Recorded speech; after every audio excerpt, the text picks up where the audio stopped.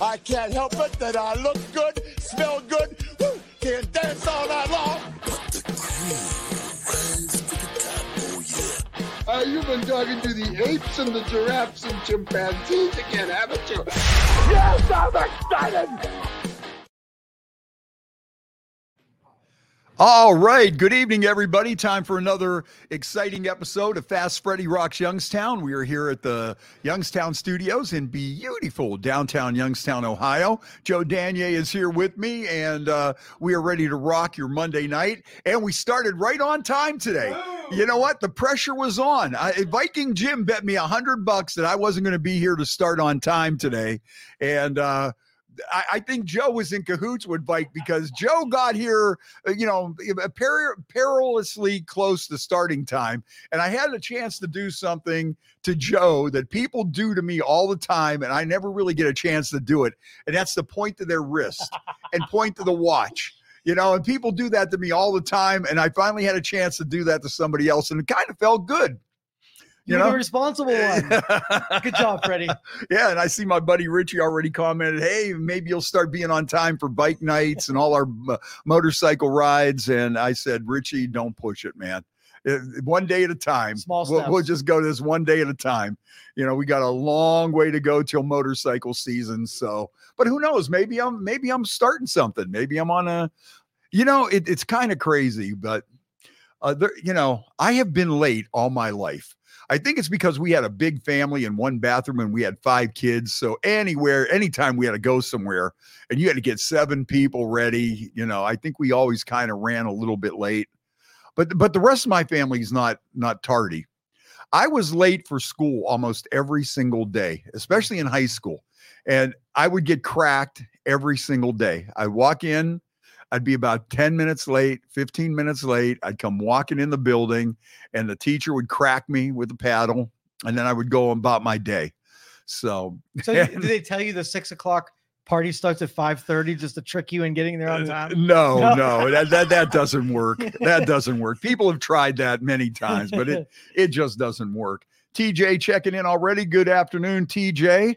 And we'll be seeing TJ later this summer. He'll be having the Abate motorcycle raffle tickets before you know it. Oh, and we have the Abate meltdown party coming up pretty soon too. That comes up in February. That's like one of our first motorcycle parties, and we'll be there with TJ.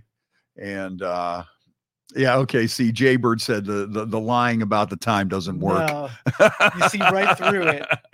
I don't know how these guys could even say that. I really don't. You know what? They're just mean. I know. So do you have any New Year's resolutions? No New Year's resolutions. Okay. Nothing at all. I'm just, when you're like me, what do you really need to change, man? I memean, seriously, it's the Adonis of perfection, right? I have been the same way my entire life, though. I mean, when I was late all the time for high school. In college, I'd always have to try to take afternoon classes because, I'd get that one class that they only offered for 1 quarter and they offered it at 7 o'clock in the morning. I think they did that to weed out the losers, Yeah. And it was always like a required class that you needed it, and they only offered it once, and they offered it at 7 o'clock in the morning. And, that was always tough for me. But just about everything, how I am, I really haven't changed all that much. In grade school, they were always on my case to get my hair cut. I never wanted to get my hair cut. I never tucked in my shirt. They were always on me to tuck in my shirt. I never tucked in my shirt. And I always had the messiest desk. And to this day, my desk, it's just a mountain of papers. But I could sort through it pretty fast. It's kind of crazy that I could sort through my desk and find exactly what I need, even if it's jotted on a napkin or something like that. I could always make it through and find it. I know exactly where everything's at, even though it's like this big mountain of disorganization. It really isn't, though. And, but I've been like that my entire life. And my teacher in grade school, I say, you're going to end up being a garbage man. Because back then, I guess, the nuns thought that, being a garbage man was nowadays garbage men make some pretty good bucks. $70,000 Right. a year. And now they have the Sign automatic me truck. You really don't have to lift a lot. There's not Right. a lot of dudes riding on the back throwing stuff in, so I don't know. But Jaybird says the truth is never pretty. Frank, Why do they have to? cutting. But they don't have to be so brutally honest with me. They could, sugarcoat it a little That's bit, right. not He's your come right out. friend. Yeah, Give him not a come hug. right out. Yeah, dude. No, they're the first ones there with the tap on the wrist. Yeah, right. Yeah, it's like, okay, come on. Hey, speaking of Jaybird, of course, his son James is one of the top chefs in the Navy, in the entire Navy, and he was kind enough to hook us up with these great drink glasses from the White House Navy Mess, and we always have it here. And we always start the show with a toast to all our service members and everybody in the military and all our veterans and all our guys and women that are deployed this holiday season and won't be home. So we always start the show with a toast from them with our glasses from the White House. And what are we enjoying today, Joe? This is Apple Crown. Oh, okay. A little flavor for your whiskey. Okay. Smells so good, man. Mm. Oh, yeah. Tis the season. I've been thinking about how much I like Crown. I'm faithful to Jack. Jack is like my number one. But the other day I was thinking, yeah, you know what? I had a couple shots of Crown here and there, and it was like, boy, that stuff is pretty good. Yeah. And we have a different flavor of whiskey every month down right here. So you get to sample yes. all different types. Yeah. And, yeah. Yeah, we had some good bourbon here the last couple of weeks. That was some good stuff. Yeah, there. that toasted stuff had some good flavor too. Yeah. All right. Okay. Yeah. What's with the thing on your wrist? Yeah, there you go. Yeah, tap that to know when to be somewhere. My sister says they're probably just being kind to me. Okay, Jay says his favorite Crown is the salted caramel. I love that too. That is some good stuff. That's next year. We're gonna bring in the new year with that is really good. Now, a couple different drinks you can mix with that. Now, if you want to, that goes good with you put some Baileys in there. Although Baileys is so expensive. I'll pose this question today. Is Baileys really worth the price when they have Ryans out there? Am I being a cheapskate by buying Ryans instead of Baileys? Because Ryans is like $15 a bottle. And I think Baileys is like 30, 35. Is there that big of a difference in Ryans and Baileys? Taste-wise or Anywise. When I was down in Florida, I went into the Ashley says the peach crown is good too. Yeah, a lot of people like the peach crown. Keith Sturgeon, artist extraordinaire, checking in. I had a chance to see Keith earlier this week. He did a really great painting of singer Samantha Fish for Cornell Bogdan for the Blues Show, and he presented the picture to the winner. And it was a good time. Oh, he's so talented. Yeah. He's an awesome artist, pinstriper and everything. So I'm sure we'll be seeing more Keith here coming up. David Childers checking in. Our buddy Dave. What's going on, Dave? And so where was I getting back to? Oh, the caramel crown. And you put that and a shot of Bailey's and a shot of the caramel crown together. And that is really a tasty little festive drink. I guess if you really want to be fruity, you could put a little whipped cream on it. But, I don't like to mix whipped cream with my alcohol. I draw the line. I like coffee and alcohol, but not whipped cream and alcohol. Somebody mixed me up an alcoholic eggnog and had whipped cream on it. It was so good. It was like a dessert. Yeah. It was good every once in a while. Yeah. That's festive. You got to do it. Yeah, right. It's holiday season, so I can see how that goes. But the salted caramel crown is some good stuff. That should be our drink. Then you know what? You bring that, and I'll bring some Ryans. I'm gonna be a cheapskate and bring Ryans. I went down when I was in Florida. You know what I like about those little nip bottles, those little single things. They're easy to conceal.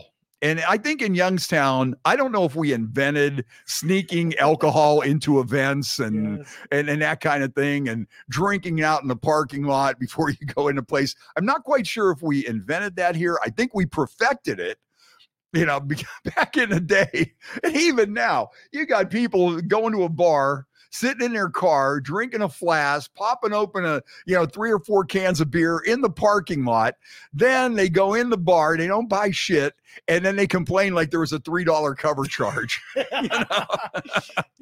My hero, I read a story about some dude in Florida who went the couple days before an event and he buried fifths of alcohol in the ground and then dug it up during the concert and drank for free. Yeah, it was like at a place like Blossom or someplace. Right. And they went there during the week. They snuck in.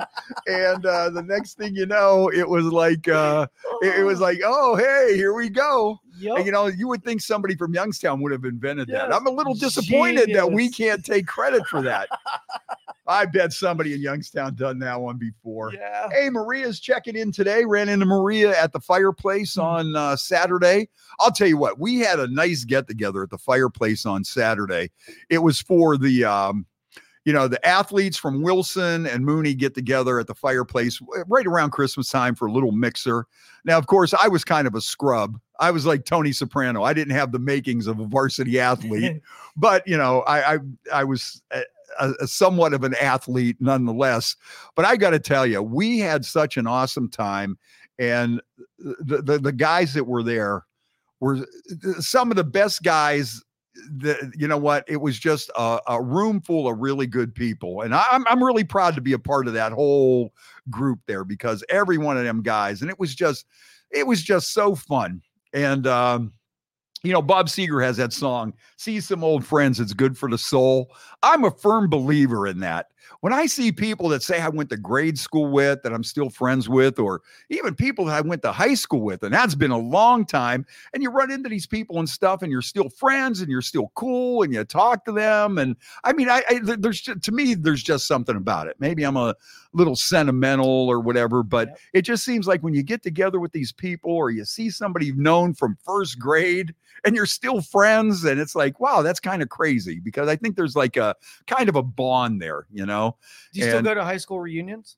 Oh yeah. Yeah. I'm usually the host. Okay. Yeah. Nice. The last one we had was at the Royal Oaks, and it was a hoot.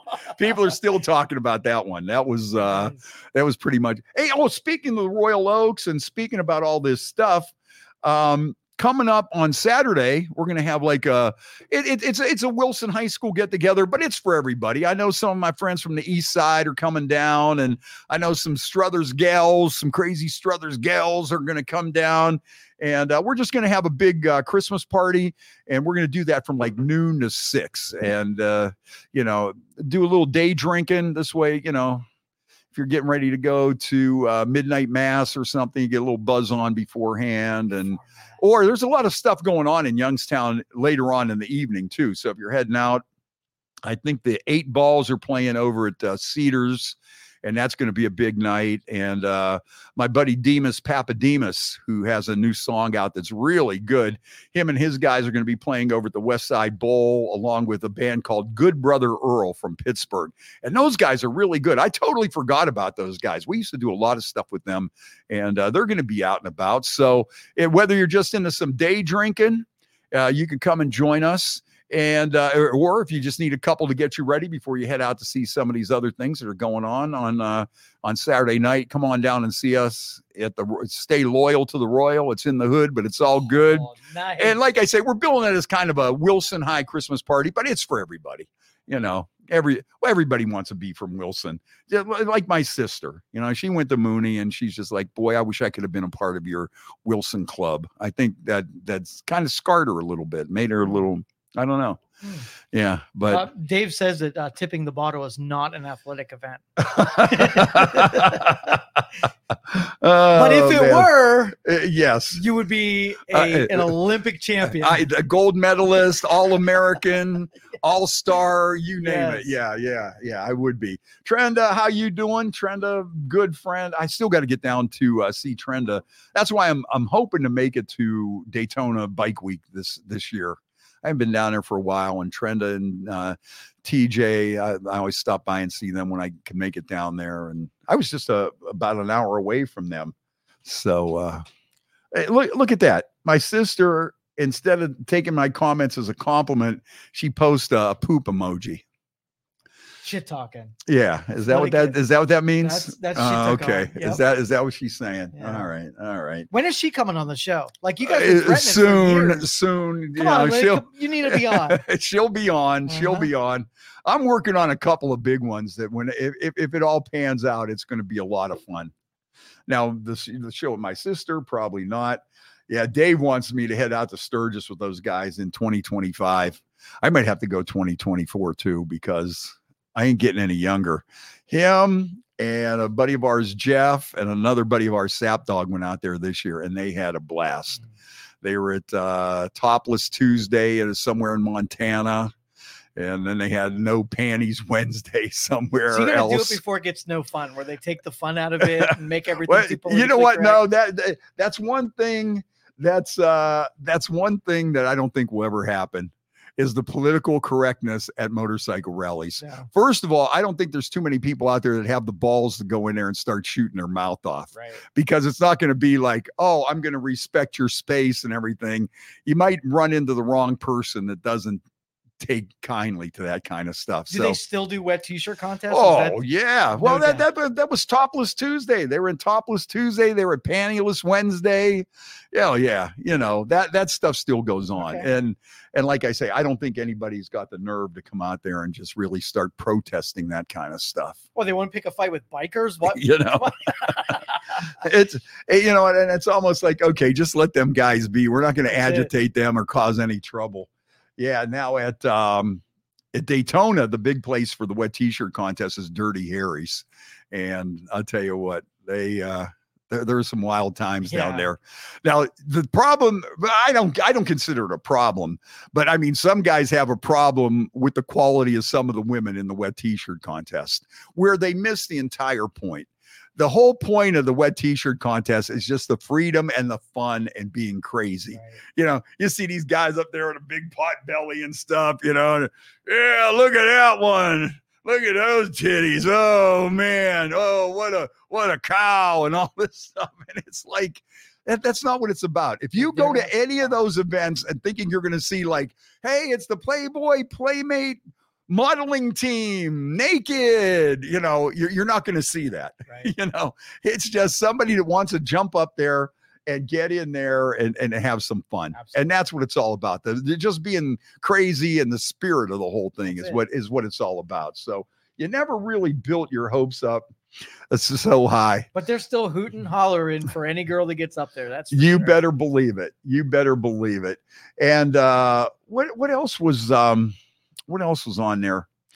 Oh, okay. Yeah. Dave is talking about our buddy Sap Dog. He tipped this one lady $1 on Topless Tuesday, and we just make fun of him for being a cheapskate. It's like, that's 50 cents a boob, Sap Dog. Come on. At least go $1 a piece. Right. You know, you can't give her a $5 bill. You know, she's standing there, you're taking your picture with her and she has no top on, and you're going to give her $1, you know. Cheapy. And he thought he was doing good. He thought he was doing fine. He thought he was right there, and he thought he saw nothing wrong with it. And they made was she insulted?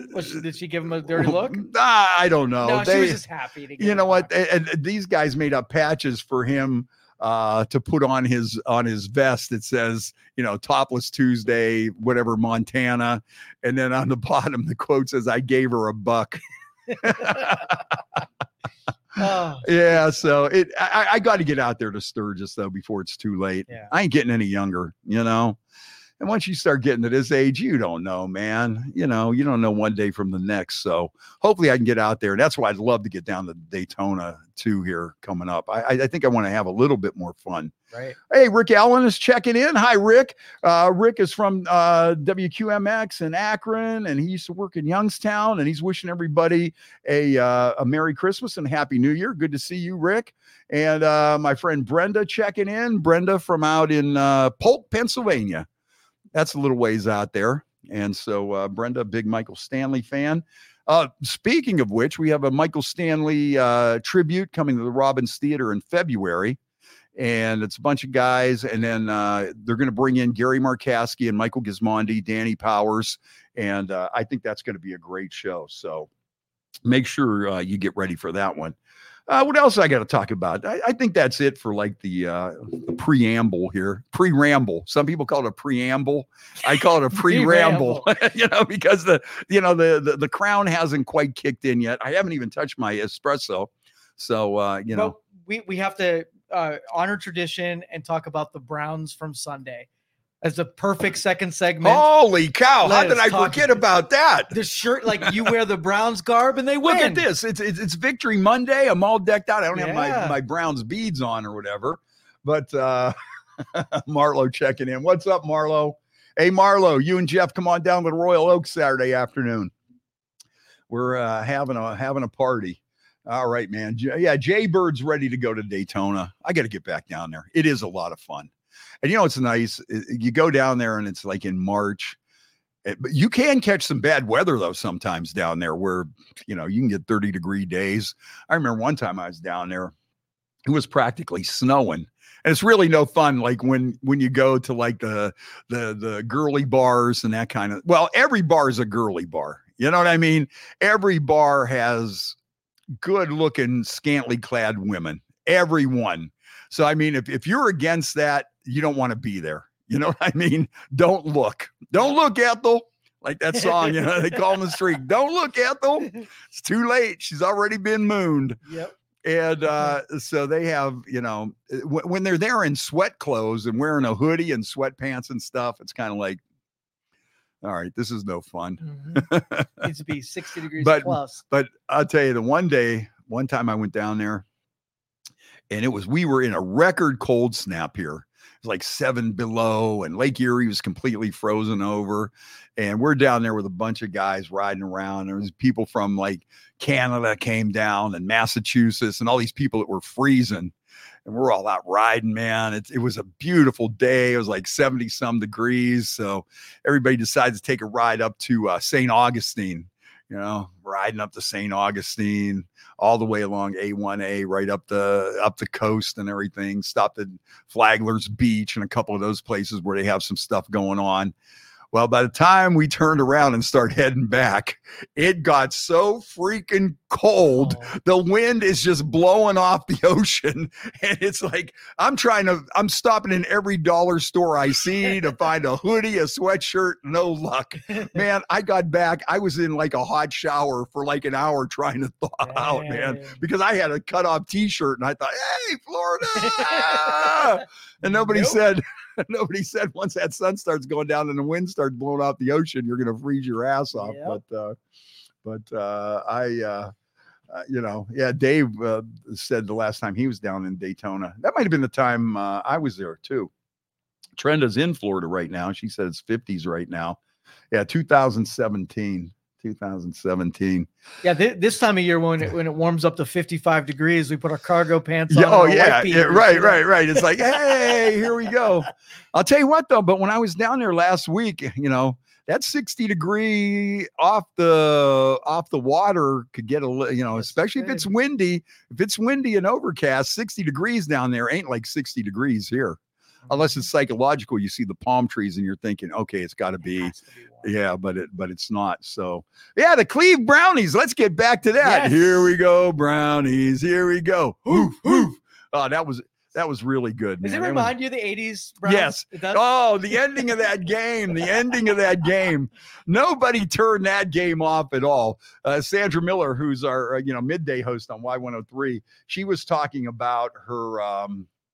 TJ says that Oktoberfest is always better for the weather. It is October, and it's not as crowded, but you still have all the same amount of fun. Yep. Yeah, I would take Oktoberfest over the regular one, but it's always nice to get away. Heck yeah. When it's cold here and you go somewhere and it's warm, it just feels so good.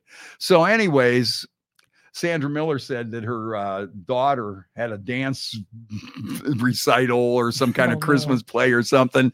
And she said all the parents were sitting out in the parking lot waiting to hear the end of the game. Nobody was going in. Hey, our kids are going to be dancing. They've been practicing all year. It's like, we ain't leaving this car till I find out what happens. And she said, all the parents were just sitting in their car. And then at the end of the game, everybody got out and went in. Even though they were a couple minutes late, they all went in. They all understood though. I love it. But yeah, I tell you, it was like that everywhere, man. It's just people like love it right to the end. And then when that ball bounced out of his hands and took that crazy bounce and went flying in the brown. Yep. Oh man. Before Njoku scored that last touchdown, I thought it was done. I was like, okay, yeah, too good to be true. And then the D stepped up, and I'll tell you, yeah, Flacco, he's pretty good. Yes, Knock on wood. We don't want anything to happen to him, but you know what? He's like kind of the first real quarterback that we have had in Cleveland in forever. Although, how about Baker Mayfield? He went to Lambeau Field and put it to the Packers. So Go Baker. I still say Odell Beckham screwed that team up. I agree. I think with him and his dad, and they just started turning people against Baker. And I think he kind of caused the mutiny there. I really do. And that's why I'm not a big fan of his. And I just think that he started all kinds of stirring the pot. And we did not need a diva at that time. And we got it. Yeah. And he turned a lot of people against Baker when there was no need for it. Especially, we come off that season before beating the Chiefs, or not beating the Chiefs, but taking them to the wire. Yep. And he just screwed the whole thing up, and he just turned a lot of people against Baker. That's what I thought, anyways. So Brownies, man, gotta love it. Now the Steeler Nation. It's funny. How they want to do this, how they do this. Browns fans 2 weeks ago, 3 weeks ago with that reverse and stuff that blew the game again. What was that? The Chargers or the Rams? The Rams. Yep. The Rams game. And then we were all like, Stefanski's got to go. This guy's a jerk. He don't know what the hell he's doing. Now we're like, Stefanski, coach of the year. And that's like all the Steelers fans today are like turning their back on Tomlin now. He's got to go. He's a fraud. He never did anything. My question or my comment on that whole thing is, okay, so Steelers fans, that means you've been blowing smoke up our ass all this time that Tomlin's been there, because you were talking about how good you are and how you're the greatest team going, greatest team of all times, and we're still, one for the thumb and all this stuff. And now he's a con man. He only had Cowers players, and once Big Ben was gone, blah, blah, blah, blah, blah. It's like, wait a minute. No, that's not what you were saying, though, when you were talking crap to us. You were more like, oh, yeah, hey, Steelers, man, Steeler Nation. Now all of a sudden it's like, oh, this guy's been a fraud for years. It's about time he goes. But seriously, who are you going to get? To get? Are you going? Is there anybody out there that's some kind of the next Bill Belichick? Do you think? They're going to fire Bill this year too. Oh, nobody's safe. No. Bill's about done. It just goes to show you with Bill, that and maybe with Tomlin too. You got that franchise quarterback in there. It makes a big difference for these head coaches. Look at once Brady was gone, Belichick was nothing. Yep. And Tomlin, same thing, and here's what Steelers fans, I think, got to realize is that they're going into this rebuilding phase. They're going into this rebuilding phase. You can't deny it. Okay. You just got rid of your offensive coordinator. Your quarterback situation is all in disarray. So do you really want to get rid of Tomlin now? And then you go into next season, and now you're thinking about a quarterback, a different offensive coordinator, then the people that you have already with your team, then you're going to change everything that they do. If you learned anything from the Browns over the past 25 years, you really don't want to go down that road. Yep. You could probably turn it around in 3 or 4 years and do a rebuild, but with the inconsistency, I don't think you're ever going to do it. You're just going to be spinning your wheels. Years or a decade of bad years. Yeah. And they're taking the decade route right about now. Right. 2 decades. We're on 2 decades right now. My goodness. But so and there's a lot of teams that turn around 3-4 years. They have a dynasty, and you just got to accept it. But with the Browns, we have just been so used to sucking forever, when there's probably a few times that if we would have made the right choices and had stuck with the people or got a good system going, that we could have probably snuck in when some of these teams were on a downhill slide. So maybe this is our year. It's hard to get too excited, though. For those early first round picks, some of those were such stinkers. Oh, man. I know. Such bad choices. I know. Like all I gotta say is Brandon Whedon, and it puts shivers down my spine. Yeah. Well, they got Rudolph the Red-Nosed Reindeer coming in now. So we'll see if he pulls off a Christmas miracle in the reindeer games. We'll see where he goes. But one thing I noticed, they use those yellow towels a lot less now. In the yeah. stands. I like that. Right. But then you still got my sister. She's got that "Say What" shirt on, you know. So every time they do something good, she'll call or text or something. Say what? It's even worse to see somebody in person doing that, because it really sounds annoying when you hear it. When you see it written down, not too bad. But when they say what? Say what? You know, you're like, okay, shut up. You guys ain't going nowhere. But yeah, that was, you know, and then, you know, what was crazy when they keep showing, you know, the standings and where we stand. And now Cincinnati is right behind us, and the Steelers are still knocking at the door. Right. You know what I mean? They're not completely out of it yet. Yep. And then you're just thinking, boy, if we lose this, now we're even with Cincinnati, who came out of nowhere, and the Steelers are knocking, you know, the Steelers are, you know, they could turn it around. You know, a couple of lucky games or whatever, a couple of fixed games to get them in, like the NFL always likes, you know. So it's as an 80s Browns fan, I'm just looking for Denver. I know they're creeping somewhere, and that freaking Elway is going to creep up on us. So, I know it. So what does the NFL want? Do they want the Browns? Do they want the Browns and the Lions to have like two teams that never won a Super Bowl battle it out to see who's gonna pick it up? You know, and one in Detroit, you know, the Great Lakes Series or whatever they want to call it, you know. Let's put our conspiracy theory hat on. How much of the NFL is just fixed like the WWE? What's your belief? You know what? I think it could be. Being from Youngstown, I always think the fix is in on anything that looks a little shaky. You know, you automatically think that because we've grown up with everything being fixed or corrupt or whatever. But, you know, it seems like since legalized gambling, you see a lot more of these bad calls, and I don't know if you're just paying attention to it more, or if it's just something that you know, it's always been there, but you didn't pay that much attention to it. So if it is fixed, I would believe it, and if it's not, you know, I would believe that too. But if it ever came out, oh, it was fixed, you know, I just don't like, you know, how pro sports was so against anything gambling. Gambling and pro sports were supposed to be miles and miles apart. Now they're in bed with each other, and they're advertising at the game to place bets, and they're advertising on TV, and they have their you know, their spot, you know, their sponsors and everything, and official betting partners of the NFL. When did you ever think you would hear an official betting partner of the NFL? Never. You know, and so it's like they embrace it. So, you know, it's like everything else. It's like the weed. It's like the gambling. You know, it used to be so bad, and people would go to jail and people would get killed over it. And now it's like, oh, no, wait, we can make money on it. Wait a minute now. Yeah. Wait, let's take another look at this. Maybe we could do something here, you know? Hey, you know what today is? As a matter of fact, I think we should do you're empty. I am. Well, we can't do a toast unless I gotta do a little bit more then. Yeah. Give me well, you know what? Let me finish this and then we'll do a toast here, because it's a special day and we really should be doing a toast with the double shot. Okay. Thank you. You're welcome. All right. Today is Keith Richards' birthday from the Rolling Stones. So that's why you got to celebrate with a double shot. Let's do our Ukrainian toast. Okay. All right. You ready? Boot. What's my part? Hey. All right. Very easy. All right. This is an easy toast. All right. You ready? Yeah. Bootmo. Hey. Bootmo. Hey. Bootmo. Bootmo. Hey. Nostrovia. To Keith. Oh, yeah. To Keith. You know, I cannot wait to see the Rolling Stones this summer. Believe it or not, out of every band that is out there, I have seen just about everybody.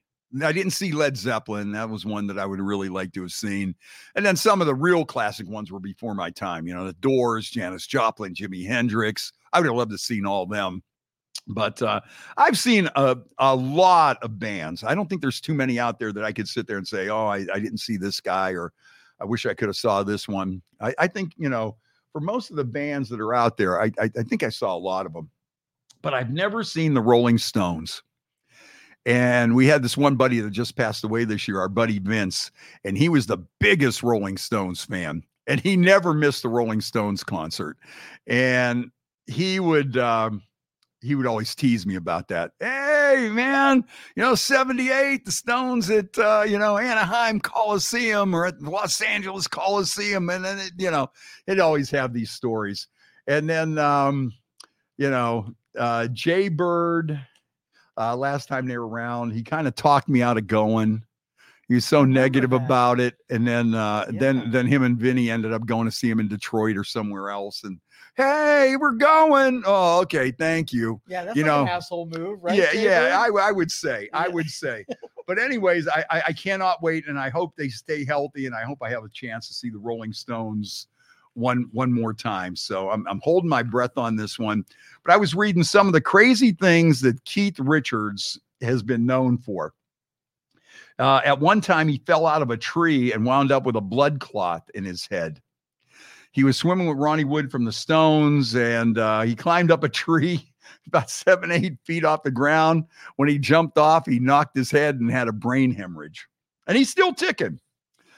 And another time in 1989 on the Rolling Stones Steel Wheels tour, Keith heard there was shepherd's pie at the venue, and he wanted to eat a shepherd's pie, and he refused to go on stage until he got his shepherd pie. As a teenager, Keith Richards was kicked out of the Boy Scouts. During his teen years, he was a Boy Scout. He got kicked out for bad behavior, including smuggling whiskey into events, and he punched out a new recruit.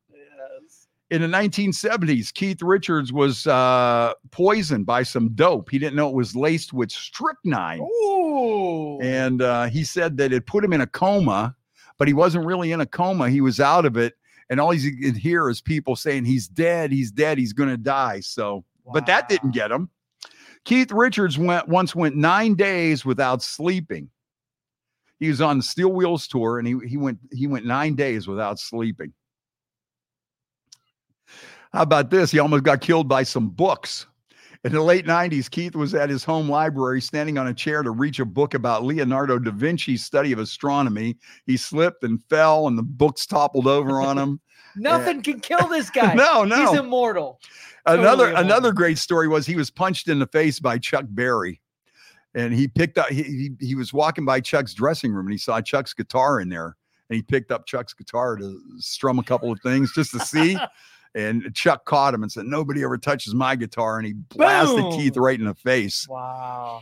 Well, there's that one tribute show they're doing. It's like a tribute show to Chuck Berry. And it's like Keith Richards and Eric Clapton and, Chuck Berry. And him and Keith almost got into a few fist fights in that one, too, because Keith was telling him, hey, we got to do it this way. We got to mic it this way. And Chuck Berry was just Chuck was really being a jerk. This is Chuck Berry music, and we'll play it Chuck Berry's way and everything. And they're going, but Chuck, we want it to sound good. Hey, if Chuck Berry's playing, it's going to sound good, And they almost come to blows in that one. And you could look that one up. It's pretty good. But Chuck was a kind of a crazy Scrappy guy. Keith Richards in the late 70s jumped out of a window of a burning house. Really? Yeah. He's wearing just a t-shirt, and his girlfriend had nothing on, and they jumped out of the window of this burning house. I don't know if a jealous boyfriend or somebody caught the house on fire or what. And he also talked about snorting his dad's ashes.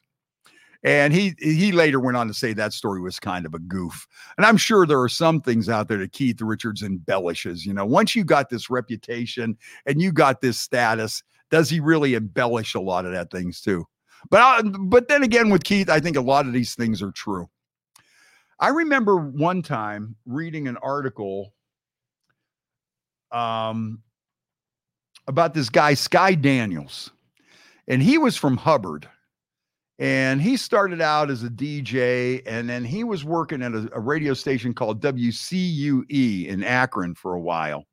And then I think he went to Cleveland, and then he went to some big markets.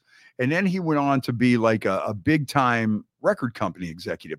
We should track this guy down and get him on the podcast because he would be fantastic. I don't even think people realize that this guy I'm was gonna from find him. Hubbard. Yeah, his name is Sky Daniels, and it was either an article or he put a book out, and he talks about the time that he actually out-partied Keith Richards. And he was talking about him and Keith went for like 3 days straight, and finally Keith threw in the towel.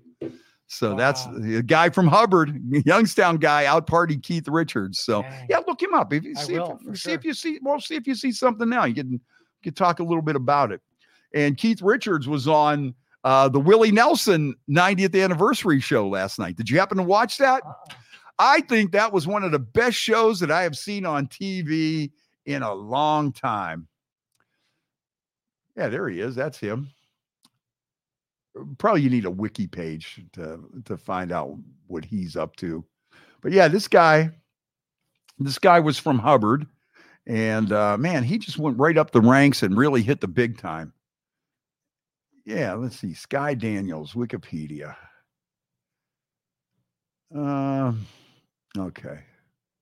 He looks young. No, that might not be him. No? That's probably a different one. Yeah, because he's older than me. Okay, well, maybe there where he's about to retire. That might be him.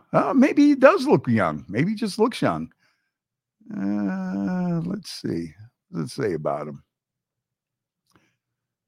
Let's see. Stepping down in 2011. Okay.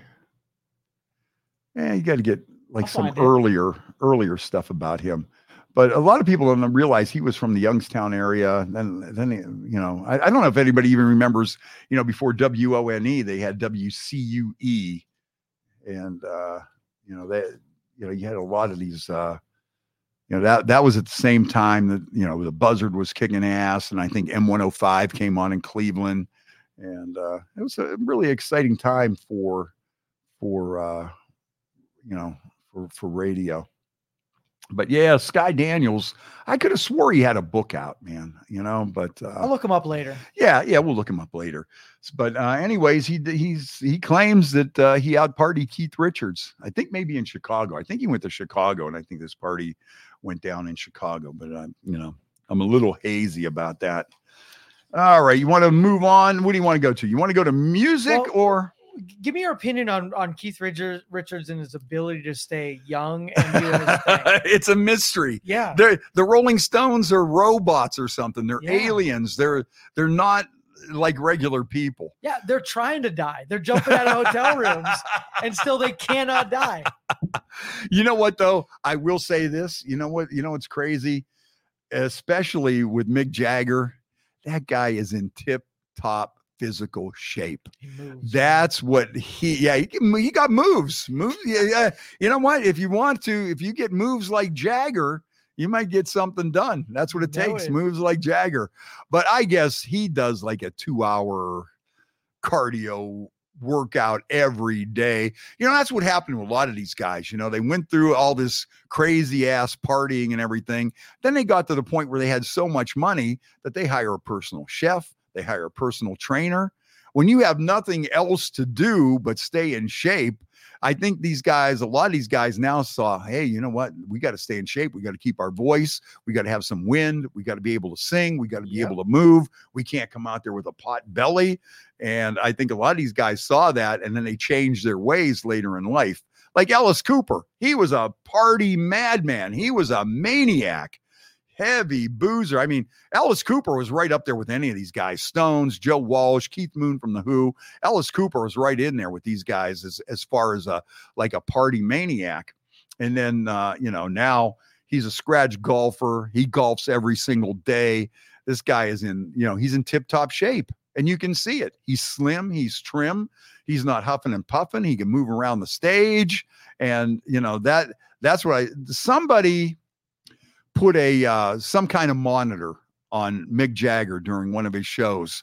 And Mick Jagger put in more physical activity in a Rolling Stone show than like some guys put in an NBA game. Wow. And that show, this guy's just in super physical shape. Yeah. Even like Paul McCartney, all these guys, they quit smoking.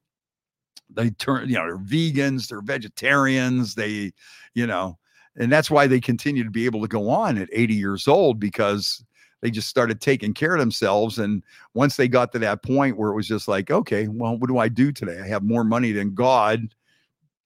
And well, you know what? I'm going to work out. Bruce Springsteen, another one. You know, these guys, they got personal trainers. They work out. Rod Stewart too, man. Like I went to see that one show, and he's prancing around the stage with his shirt unbuttoned.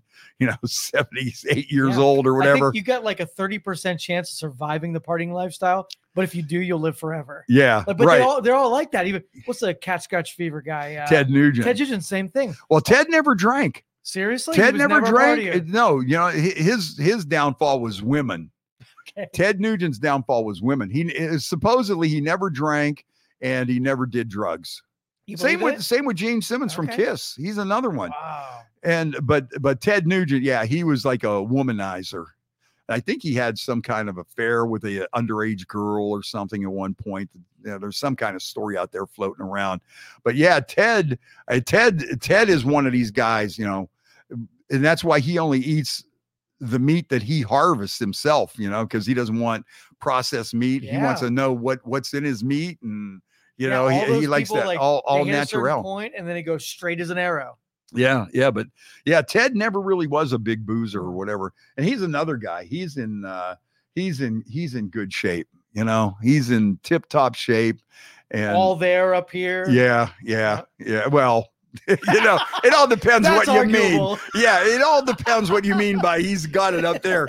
I mean, if that means that he could just babble on and shoot out shit and talk crap nonstop and maybe make some sense in there here and there, then yeah, Ted still got it. But yeah, he's another one that you know what, the thing that got Ted in trouble, I think with people in general, was he got too political. You know, he just got too political and people lost interest in him. Because when you do that, hey, let's face it, in this country, it's still 50-50. Whether you're Trump, Biden, whatever, it's still pretty much 50-50. You see the elections, it's 48-52 or whatever. So once you take one side, you're alienating a lot of people. And if you feel like that's your calling, though, you know, if you feel that I'd rather be a politician and I want to get my views out there because I believe so strongly in them, then you're risking a chance that you're going to lose these other people that don't follow you that way. Well, you watch guys like Kid Rock that goes to the right, and then you watch like Dave Matthews Band and Bruce Springsteen and goes to the left. They still make it somehow. Like they still because you're still going. You got that pool of 50%. Yeah. You still got that pool of 50% to draw from. You know, hey, speaking of Kid Rock, how about his change of heart with Bud Light? Did he change? Oh yeah, I didn't hear about that. No, you know what he said? I think they learned their lesson. And he goes, I don't want to see American workers lose their jobs over something so crazy about this. You know, we got to move on. And I said this from day one, and I'm on record somewhere saying this from day one. I said, if I was running Bud Light, I would throw the biggest pile of money at Kid Rock and have him be the spokesman and have him. He's the one guy that could turn it all around. Because if Kid Rock comes out and gives the forgiveness, you know, because he said, well, I don't want to be like a snowflake and, you know, I don't want to be. Do you think they did that? Do you think they threw some money his way? Maybe. You know what? Maybe this summer you'll see a big Bud Light Kid Rock commercial or something like that. But I said that from day one. I was like, if these guys really want to turn it around, and if you notice, you know, Kid Rock has those bars in Nashville and places. He never quit selling Bud Light. And he was even seen with a Bud Light here and there. So is that just like a whole smart thing? So now if Bud Light wants to come out and Kid Rock comes out and says they have him at the factory or something, hey, this is Kid Rock. I support American workers. I think, you know, win-win. This is what I'm here for. Or, you know, hey, Bud Light is, you know, honoring our American soldiers. And he could be the guy. He could turn around and be the spokesman for Bud Light and just turn this whole thing around. And I said that from day one. When they were struggling and stuff, I said, they got to get the Kid Rock, throw him some money, find out his price, whatever he wants, and tell him, okay, turn this around for us. It's a good plan. It really is. Yeah. And I wouldn't be surprised if this summer you saw that coming up. Yeah. Tracy Randall checking in as always. Tracy from the hood. Yeah, Vinny, we were talking about the Stones earlier. Our buddy Vinny saw him 14 times. And I'm finally, hopefully, going to get a chance to see them once. Hey, how about this whole thing with Aerosmith? You haven't even heard anything about Steven Tyler since he blew his voice out. No. I wonder if that's really serious, because at least, you would think that they would maybe say, hey, Steven's, back and getting ready. I know with Bruce Springsteen, he was having those ulcer problems, but now you're seeing on his Facebook and stuff, hey, Bruce is feeling good. He's ready to go. But you really haven't really heard too much about Steven Tyler, how his recovery's going. And I'll tell you what, could you imagine if you have to give back all that money from the tour? Because the whole tour was sold out at big bucks. Can you imagine but keep this in mind too. Who's holding on to that money? And they're at least collecting some kind of interest, number one. And number two, I wouldn't be surprised if they had some kind of big insurance policy on this tour too, because they do that even for rain and stuff. Some of these bigger artists, if their show gets maybe rained out at Blossom, if they have a big enough insurance policy, they won't even reschedule it. They'll just take the money and say, hey, you know what? Win for us. Sucks to be everybody else, but we got paid and we didn't even have to play. Sucks for the fans, man. Yeah. But I'm sure that there's some kind of big insurance policy out for that. I don't think you just do that. Same with the Stones. They got to have some kind of giant insurance policy out there for that. So, but we'll see what happens. I'm just keeping my fingers crossed. I'm knocking on wood, and I'm just hoping that everything goes well and I get a chance to finally see the Stones. I have a ticket, so you're in. I'm in. That's why I'm worried. Here it is. It's in December. The show is until June, 6 months away. I got my ticket, but that's my problem. If I ever plan anything in advance, it never really happens. I think that's because I'm a Sagittarius. I was reading some kind of astrology thing the other day, and it says Sagittarians won't make long-term plans because they think their plans can change at a heartbeat, and they don't want to be tied down to that day. Would you say like June? Is that what June 15th. Shouldn't you be boarding like an Amtrak? You never know. You never know what might come up. You never know what might happen. There might be a better offer than the Stones out there. I don't know. No, as of right now. Younger either. No, see, that's the thing right now. There's a few things that I got booked and stuff that I'm not doing any gigs that day. And I think 2024, I'm going to do a few less gigs. I think I'm going to, try to ride some more and fish some more and do some kind of stuff like that, but we'll see. But then somebody will call me up and go, dude, we got this thing going on, man. You got it's going to be, we need you down. And I'll be like, what day? Oh, you don't know how to say no. What day? You're going to be doing what? Oh, okay. I'm there. So when you're down in Florida, do you do all freshwater stuff or you do ocean stuff?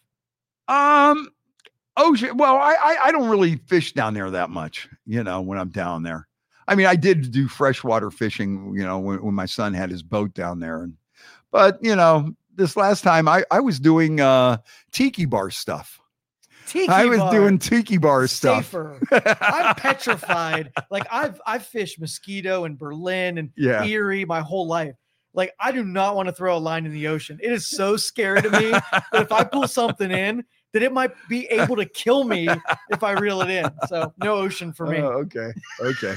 Hey, but seeing how those big bass are down there, those big crappies, man, that's a lot of fun, man. That's a lot of fun. Very good. Very good. So I see Dave posted Bubbles Up. Bubbles Up is the title of Jimmy Buffett's last song. And it is so freaking good.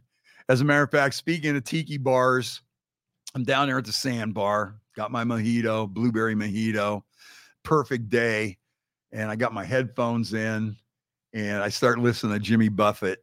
And I played that Bubbles Up song about 15 times and it brought a tear to my eye. It was just like in the moment. You know what? I miss Jimmy Buffett so bad. Jimmy Buffett is one of the celebrities that we lost this year that I don't know what I'm going to do really.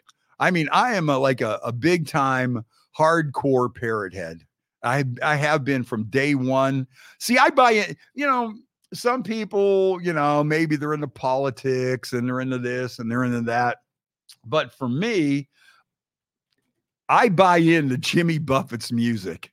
You know, I think one of the problems, not really a problem with Jimmy Buffett, is that so many people. Yeah, I got a whole list here. We'll segue right into this. Okay. I think Jimmy Buffett, some people don't realize how great of a writer and a songwriter he is, because I think the whole parrot head persona overshadowed his musical talent. And I think the same thing for Kiss. Everybody looks at Kiss for the makeup and the big show and stuff. But when I was at that last show in Cleveland, I'm sitting there going, whoa, wait a minute. You almost forget that. Whoa, wait a minute.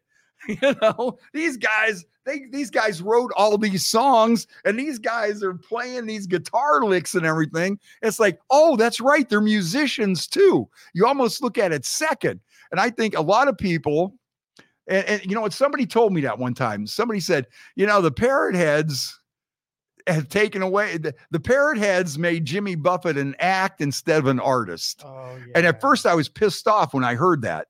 You know, what do you mean? But then when I looked at it, and especially when he died, in a certain way, it really did. Because when people think of Jimmy Buffett right off the bat, they think of parrot heads. They think of people partying and wearing a giant shark suit, and guys like me in a coconut shell bra and a grass skirt. And it's true. It's part of the thing. But they forget that it was Jimmy Buffett is such an awesome songwriter. And, you know, when you really sit down and listen to his songs and listen to his music, and, you know, he just always had that positive attitude, and songs about pirates, and songs about the Caribbean, and songs about fishing, and songs about being on the ocean. And, you know, I listen to that music, and it's like, he just takes you to this place. And, you know, Bob Dylan had said that Jimmy Buffett was one of his favorite songwriters. And at one point, Bob Dylan and I think it was Joan Baez, they did some kind of reunion tour, and they did A Pirate Looks at 40. And, you know, when you start looking at Jimmy Buffett's lyrics, and when you get into it deeper, it's like, wow, this guy's telling a story. You know, some people, you know, compare him to like a kind of a Mark Twain type writer, but it's like the whole parrot head thing, I think, overshadowed his music in a certain way, because everybody, you think of Jimmy Buffett automatically, and you're thinking about, oh yeah, man, I'm going to drink.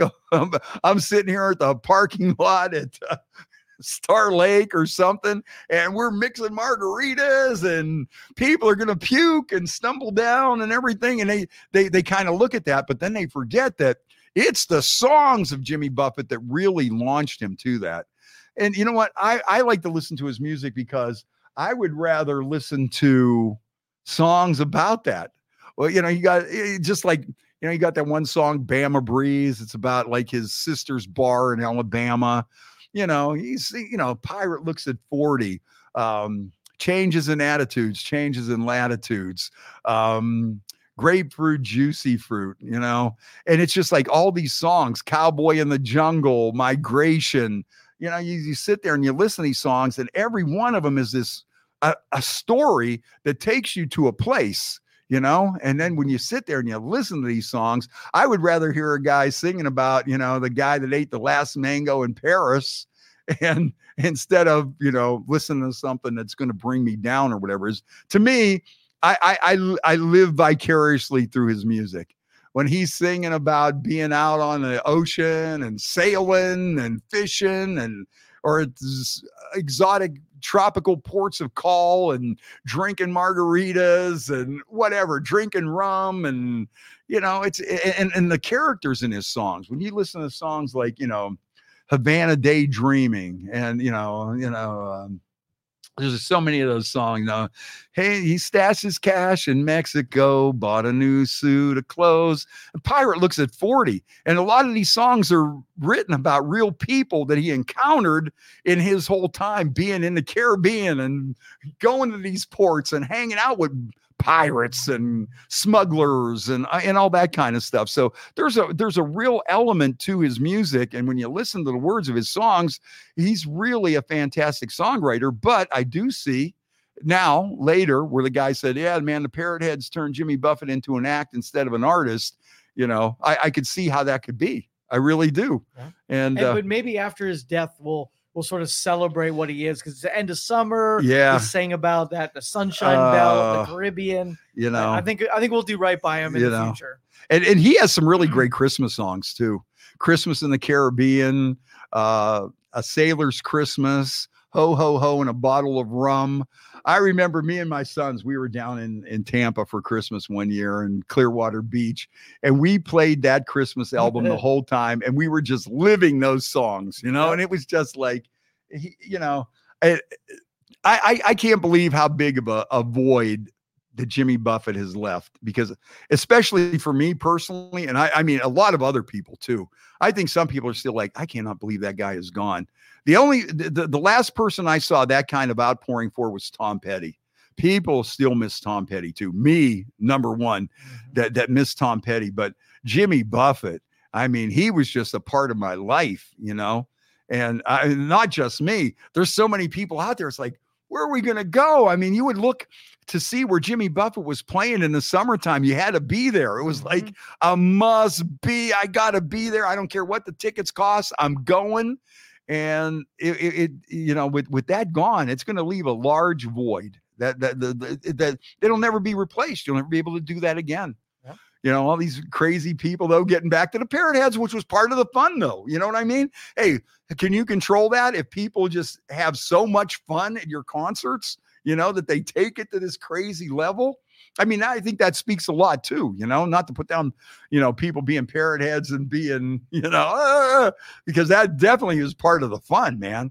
You know, people would come there with their cars decorated like giant sharks, and some people would have a swimming pool in the back of their trucks or whatever. It used to be just, it was just to celebrate all these good feelings, you know, and, you know, I'm just into that whole thing. You know, yeah, like Dave says, Jimmy Buffett was a lifestyle. Yeah.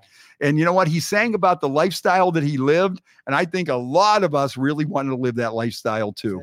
You know, just all the songs that he would sing and about the characters and the people that he would sing about in these songs. You know, I mean, when you really just sit back and put the whole Parrot Head thing aside and you just start listening to his music in depth and some deep cuts and stuff like that, you're like, wow, this guy's something. He's really something special. And as a performer, that's another thing though. That's why everybody loves him, because this guy, whether he would turn a major concert venue, like he was like some guy sitting there playing a guitar, an acoustic guitar at Put-in-Bay. He would drag you in. He would talk after every single song that he played. And he wasn't afraid to sit there and tell a story, you know, to talk about it or anything. And that was part of his thing too, is he knew how to entertain a crowd. He was such a showman, you know, and a lot of people can't do that. There's a lot of bands out there, they don't have a front man that could really go out there and sit there and talk on stage for a while, you know. Most of, you know, some bands, people would be, shut up and play some music, asshole. Oh, you know, they wanted to hear what he had to say. And he would engage the audience, and it would just be like, wow, you know. And, you know, he sang songs about his family, and, you know, that's why another reason you felt like you knew the guy. He had a lot of songs about his daughter, his wife, you know, his uncle, his grandfather, his great-grandfather, his dad, all sailors and stuff. So a lot of that, it was just really real stuff that he was singing about. And, you know, I'm definitely going to miss Jimmy Buffett. I used to go see him everywhere. You know, some of these Parrot Head clubs and stuff. Would go to Chicago, would go to Philadelphia. One of the funniest things I've seen at a Jimmy Buffett show was in Philadelphia, right? This woman was so shit-faced, and she is just sitting there puking like crazy. Well, the EMS guys come over to take care of her, and it started a chain reaction puke. Oh, no. Because she was just so nasty, and we're just sitting there laughing so hard because, you know, they went to help her, and then the next thing you're like, it was like something on Family Guy when they always have those big puke scenes. Or when they did the boom baba boom baba, right? Oh. And it was just this big chain reaction puke from all these people, you know. Yep. And you know, we'd go see him in Chicago. I saw him one time, New Year's Eve in Brooklyn, and Huey Lewis and the News opened the show. And they even did a little shot on like Dick Clark's thing or whatever live from this show, you know, and that was a lot of fun. Seen him in Atlantic City. That was a tough one. You get to Atlantic City, and you know, he was playing at the auditorium on the boardwalk, and they had a lot of pre-show parties out on the beach and everything, which really added to it. Okay, it's Jimmy Buffett. He's on the beach. We're having a good time.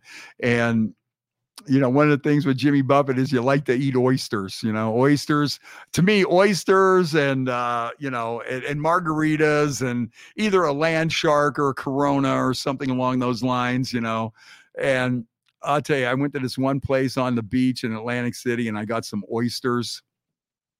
And I'll tell you what, we thought we were going to get a hotel in Reading, Pennsylvania, because I had to be back to do something at Conneaut Lake Park. So I figured, okay, well, Reading, Pennsylvania, it's a couple hours from Atlantic City. We could get there, we could crash and then get up early and we'll be that much closer to home. I'm thinking, yeah, how far could 2.5 hours be? Well, a 2.5 hour drive after a Jimmy Buffett show when you have food poisoning from eating too many oysters is a disaster. And you're telling your driver, pull over on the side of the road, I gotta puke. But then you're sitting there thinking, do we want to be caught on the side of the road?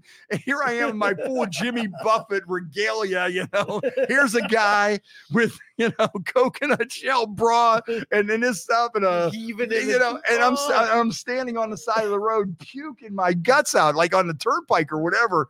And I'm just thinking, please do not let the cops pull up right now because they're not going to believe I got food poisoning. And it was the oysters that hit me, you know. Yeah. And I think it was because there were so many people there that they couldn't keep them cool or chilled or anything the right way, you know? Mm-hmm. And I think, but it wasn't from the alcohol. Honestly, it was definitely food poisoning. And I'm just sitting there and I'm puking my guts out and stuff. And fortunately no cops come by because I'm just sitting there thinking, oh, this is, you know, that would have been terrible. Oh, it would have been. And then it turned out that my gig got rained out at Conneaut Lake Park that Sunday anyways. And I didn't have to even be there. But you know, that was a memorable Jimmy Buffett one. I saw him in Chicago, saw him in New York City, Tampa. Tampa was always fun, you know. Tampa, you know, because you know before the show you can get your oysters and find somewhere you're eating shrimp, and you know the shrimp they're beginning to boil, and you know you could just immerse yourself in that whole Jimmy Buffett culture. Yeah, and what if you've never been to one of their shows, like they attract so many people from so many different demographics. Yes. Not only that go into the show, but they fill the city up with just partiers. Like it was amazing. I've driven through a lot of cities for, you know, Daytona 500 and you know, bowl games and whatever. Jimmy Buffett concerts were the number one for like just sacking an entire city that they were doing a concert in. Yeah, both of my sons, I used to take them at a very young age, and we used to have so much fun. Although I remember one time my oldest son got pissed at me. We're in Chicago and we're taking the subway out to the L out to the stadium. It was at that Toyota Park, which was outside of Chicago. And I get on the subway and the first thing I do is I crack open a bottle of Jack and I just start chugging it. My son was going to jump up out of his seat and beat me up. I was like, be cool, you know. He's going, we're going to get arrested. I said, we're in Chicago on the L. I said, I don't think somebody's going to stop us. No, there's a guy shooting meth. Yeah, I don't think they're going to care that I'm nipping on this bottle of Jack on the way out to the Jimmy Buffett show. But I would say from all the places that I went, hands down, the best Jimmy Buffett tailgate parties were at Star Lake by far. It was just like a Parrot Head haven. Now they say Cincinnati is a big one too. Never made it to Cincinnati. And Jimmy's really big in Cincinnati too. That's another one of the first cities that really embraced him, you know. And of course with Finn, she come down from Cincinnati, took her 3 days on the train. And that's why I took the train too, to see him in Tampa that time, you know? Yep. Yeah. Took me 3 days on the train looking for some peace and quiet. You know what else we used to do that was a major, major, big time fun thing? We used to do Jimmy Buffett night at the Boatyard in Liberty. And that was on Wednesday nights. And we had that place so packed every single Wednesday night. It was just insane, man. But yeah, I'm definitely going to miss Jimmy Buffett. I don't know what I'm going to do. Now, I see his guitar player, Mac McAnally, has been out on the road. I think they're going to do something because they said they had Jimmy's blessing, and I believe it, that Jimmy wanted them to keep the music going and stuff. He didn't want it to end. He didn't want the party to end. And now that I'm reading some of these stories about his passing, Jimmy Buffett was really upbeat to the end. He recorded that Bubbles Up like 4 months before he passed away, and it sounds awesome. That whole album, you know, you wouldn't know that this guy had 4 months to go, right. You know, but he always had that upbeat attitude, that positive attitude, and everybody that was around him when he passed away just said he was Jimmy Buffett right to the end. Yep. And he definitely did want the band to continue on in some way and to keep this music going. So, and who would you put as frontman though on that group? That's a good question. Who would you put as frontman? I mean, would you do Kenny Chesney? Is that too? Would you do Zach Brown? It'd work, but still, that'd be a hard shadow. And I see John Mayer stepped up and threw his hat in the ring. He said he would do it. A lot of people were against him, but John Mayer is one of those guys that he's deceiving. You know what I think happened with John Mayer? You know, he became like that poster boy, pretty boy. He was a heartbreaker, breaking all the hearts of all those supermodels and stuff and actresses. But, you know, then when he went on to play with the Grateful Dead, some people were like, John Mayer and the Grateful Dead, this is crazy. This is insane. It'll never work.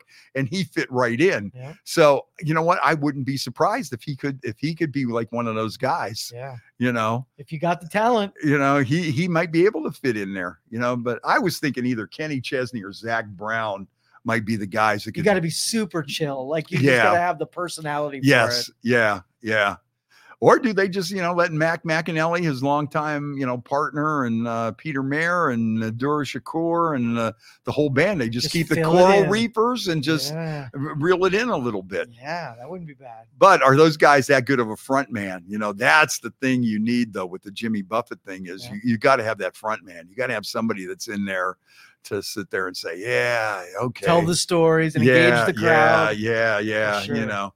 Yeah, Jimmy would come up there and go, oh, yeah, you know, there's this burger joint over in Akron we used to go to. And, you know, everybody go crazy. And he would just bring up every one of his shows that every city he played was geared for that city. You know, if he was in Pittsburgh, he'd be talking about pirates on the Monongahela River. And, you know, he'd be giving a shout out to Youngstown. And, you know, and he'd be saying, yeah, how many people were here when we first played at, you know, the Syria Mosque in 1973, and everybody would go crazy. And then, but he would do the same thing in Chicago. He would do the same thing in Tampa, and it'd be totally different. And all the videos on the thing would be focused for that city. Yep. And, you know, he was really a master at that too, you know, making it local.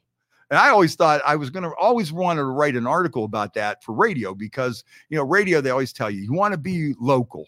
You know, you want your radio station to sound like your city. And I thought Jimmy Buffett was the prime example on how you do that. When he would play in Pittsburgh, that show was for Pittsburgh. When he would play at Blossom Music Center, that show was for Cleveland, Akron, Youngstown, Canton.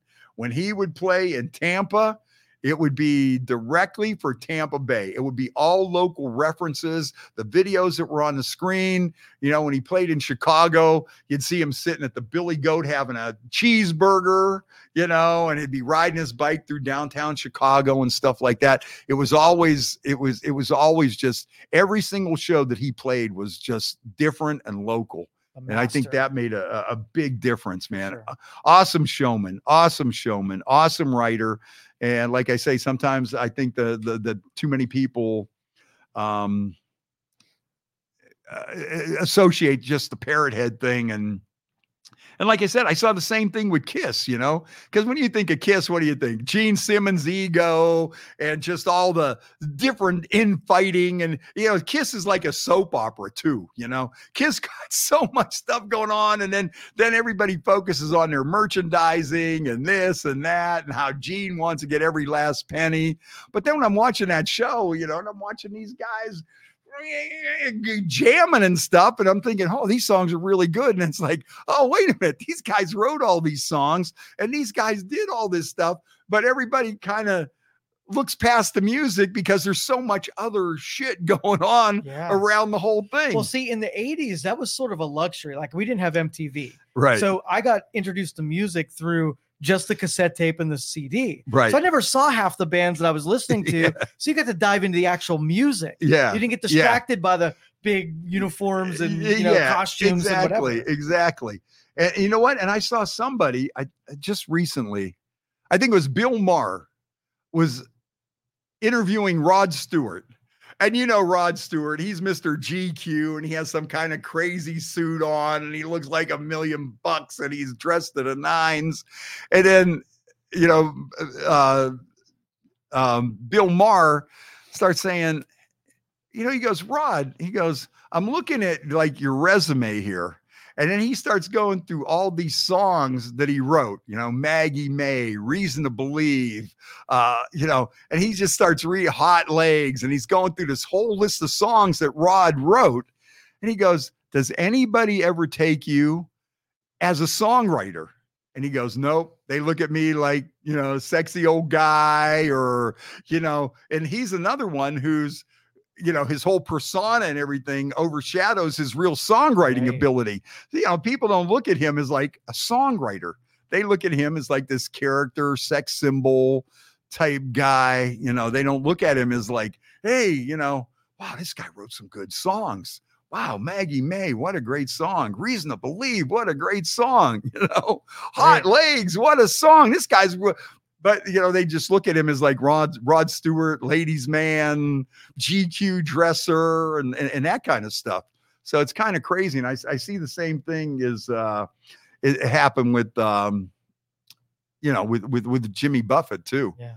And I think as a songwriter, Jimmy Buffett's above all those people, Kiss. And I mean, he's something else, and he's definitely going to be missed. But I would say that was my biggest loss in that hit me the hardest in 2023 was losing Jimmy Buffett. That's a major.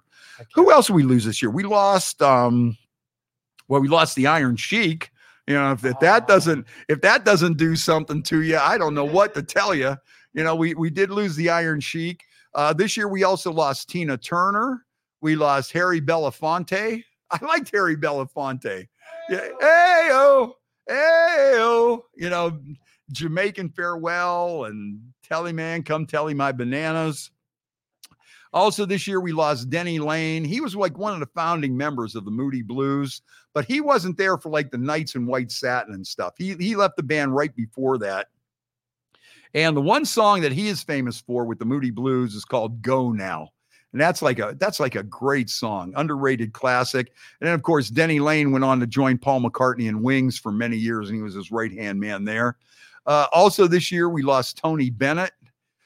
He was like 93, something like that. And he had Slick that as super, could be, though. And he had that super hot smoking young wife right to the end. Yep. It's so nice to see her looking after this man and the true love that was there. True love.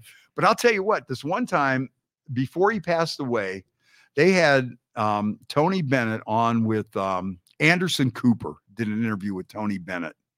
And they're trying to talk to Tony, and you could see the guy was, battling dementia, and his wife would have to almost translate for him or whatever. And, he was having a difficult time. And they said they had him step over to the piano, and this guy started playing his song, and Tony jumped in and just blew this song away. Tears were running down people's faces. Wow. It was like he was on the stage at Madison Square Garden or something. Every note, every word, right on key. And he just blows this song away. It just clicks. It just was like, boom. And it was like, oh my goodness. Well, I remember This one lady that lived across the street from us, she had like dementia and that sort of thing, but she could play the piano and sing all day long. And she would sing songs like Beautiful Dreamer. You would just hear it coming out of the house, and lady she was gone. Right. But there was something in that music that clicked. And when I saw Tony Bennett do that too, I had a tear in my eye. It was like, wow, is that amazing? You know, and his voice was strong, and he just the way he was singing and his hand gestures and just his posture and the way he was coming across is like, this guy's like singing at Madison Square Garden. And then after that, then, you know, they asked him another question and didn't even know. Yep. Other people we lost this year, Gary Wright, he did Dreamweaver. Remember Dreamweaver? Mm-hmm. My Love Is Alive. Dwight Twilley. Now there's one I don't think everybody remembers. Dwight Twilley. He had a song called I Like Girls and I'm on Fire. He had 2 songs. He's like a 2-hit wonder. Also this year we lost Robbie Robertson from the band. You know who else passed away early this year? And I think a lot of people forgot about David Crosby. You want to talk about another remarkable talent, but a guy that was just cuckoo. Mm-hmm. And the drugs got to that guy, you know, but he was so talented. And him and Graham Nash, when those 2 guys would sing together, they couldn't stand each other. They were always at each other's throats, and they would get on stage and they would just harmonize to, like, you know, Crosby, Stills and Nash is probably, you know, one of the best vocal groups ever. I would say Crosby, Stills and Nash, the Eagles, the Beatles, the Beach Boys are probably the top 4 greatest vocal groups of all time for harmony and everything. And it was just like, you know, Graham Nash and David Crosby could just sit there and sing and just have these great harmonies. And then, you know, after they were done, they were going to kill each other. They wouldn't even talk to each other. Right. But it's, you know, he was something else. He had 2 livers, not one. He blew out 2 livers. Which a lot of people were pissed about that, because it's like, how did this guy get up on the list? He was a convicted felon, heavy drug user, you know, his second one. Yeah. How's this guy get 2? And there's people out here waiting for 1, you know? Yep. Oh, and how about with David Crosby? You know what his other claim to fame is? Remember, he was the sperm donor for Melissa Etheridge and her partner's baby. Yes. No way. Oh yeah, they were on the cover of Rolling Stone together. Wow. And they were like dressed like flower childs or something, and it was like, who was her partner? Anne H, maybe? Yeah. Does that sound right? And then after all that, then she went back to being straight. Is there a Crosby kid out there somewhere? Oh yeah. No, he's alive. Oh yeah, he's out there. Yeah, no, so he got some talent in DNA. We need to drum that up. Yeah. Yeah, he was the sperm donor. Now, how do you go through that process though? when you're sitting there and you're going, you know, okay, you got this lesbian couple. Mm-hmm. Who do we want to father our child? Mm-hmm. Who could we have? Do we want, you know, an athlete? Do we want, we want an actor, maybe somebody like Tom Cruise, a physicist, somebody really smart. Do we want somebody athletic and smart? Is there somebody out there that's athletic and smart? And then they say, you know who we really need? Light bulb. Ding, ding, ding. David Crosby. Yes. And then they go, you got it. I was just thinking that. Isn't that crazy? Hey, David, you want to rub one out? We got some news for you. But, so that's kind of crazy. We lost Gordon Lightfoot this year. He's another one we lost, you know, Reckitt Edmund Fitzgerald. And you know what? We got to give a shout out to our buddy AC McCullough. We lost AC McCullough this year. That was a big loss in the radio business. Youngstown radio icon, been around forever, and he is definitely missed. A couple of TV people that we lost this year, and this one really broke me up because I really wanted to be on this show in the worst way. This was like one of my goals in life was to be on this show. And when this guy passed away this year, I was seriously heartbroken. This one touched me. There's a picture floating around out on the internet of me and Viking Jim and this guy. And we still didn't make it on the show. Now there's a 0% chance. 0% chance. Zero. Okay, this is another one here, another heartbreaker, because this is something on my bucket list that I was really trying hard to do, and I came very close. Jerry Springer. We lost Jerry this year, and I was trying hard to be on that show. And the one time I know a ton of people that have been on the Jerry Springer show. I mean, from day one. A couple of guys I call the Lowlife Brothers out in Warren, they were on the show, and they were on there for something like, for furries, and it was something like people that can only get off with people dressed in fuzzy animal costumes and stuff. And so the Lowlife Brothers, and then another group was in Alliance. Believe it or not, there was a lot of people from Alliance that were on the Jerry Springer show. And I run into this one woman, and we called her Granny. And Granny's son was on Jerry Springer a couple of times, and he was like a heartbreaker. He was using these women. So Granny decides to come on the show and try to prevent him from getting hooked up with this other woman.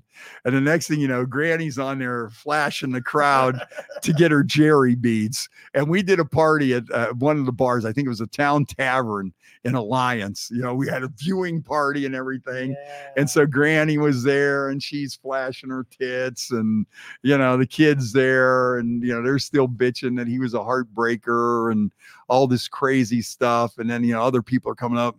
Hey, you know who I am? No, I'm the Chicken Man. Remember the episode with the Chicken Man? And then all these other people that were on Jerry Springer from Alliance are talking about how, like, you know, they would send a limo to, like, say, the trailer park or whatever. And these people would go out in style. And once they got to Chicago, first class all the way.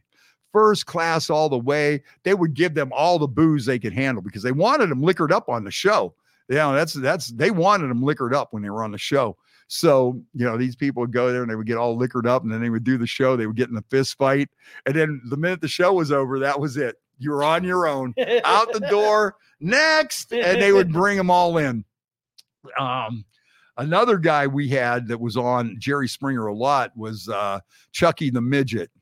And he was happy with doing that. So don't say, oh man, you know, I'm politically incorrect or whatever.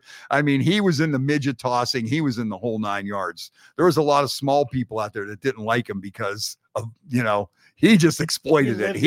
He did not care. He said, you know what? He would be like dressed up as Chucky at haunted houses, anything that you could do, you know, with a small person, he would do it. One time for Valentine's Day, we gave away a chocolate covered midget, and we had this big box, and we had him in there, and he was covered in chocolate, which ended up resulting in burns and some injuries when I had to power wash him to get all the chocolate off at the end of the thing at a car wash, you know.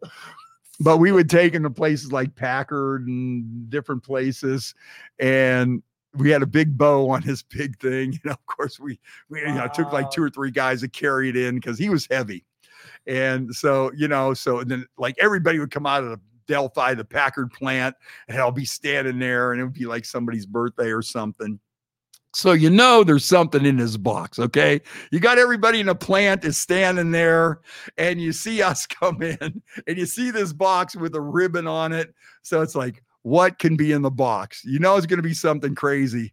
And then little Chucky would jump out covered in chocolate in a diaper.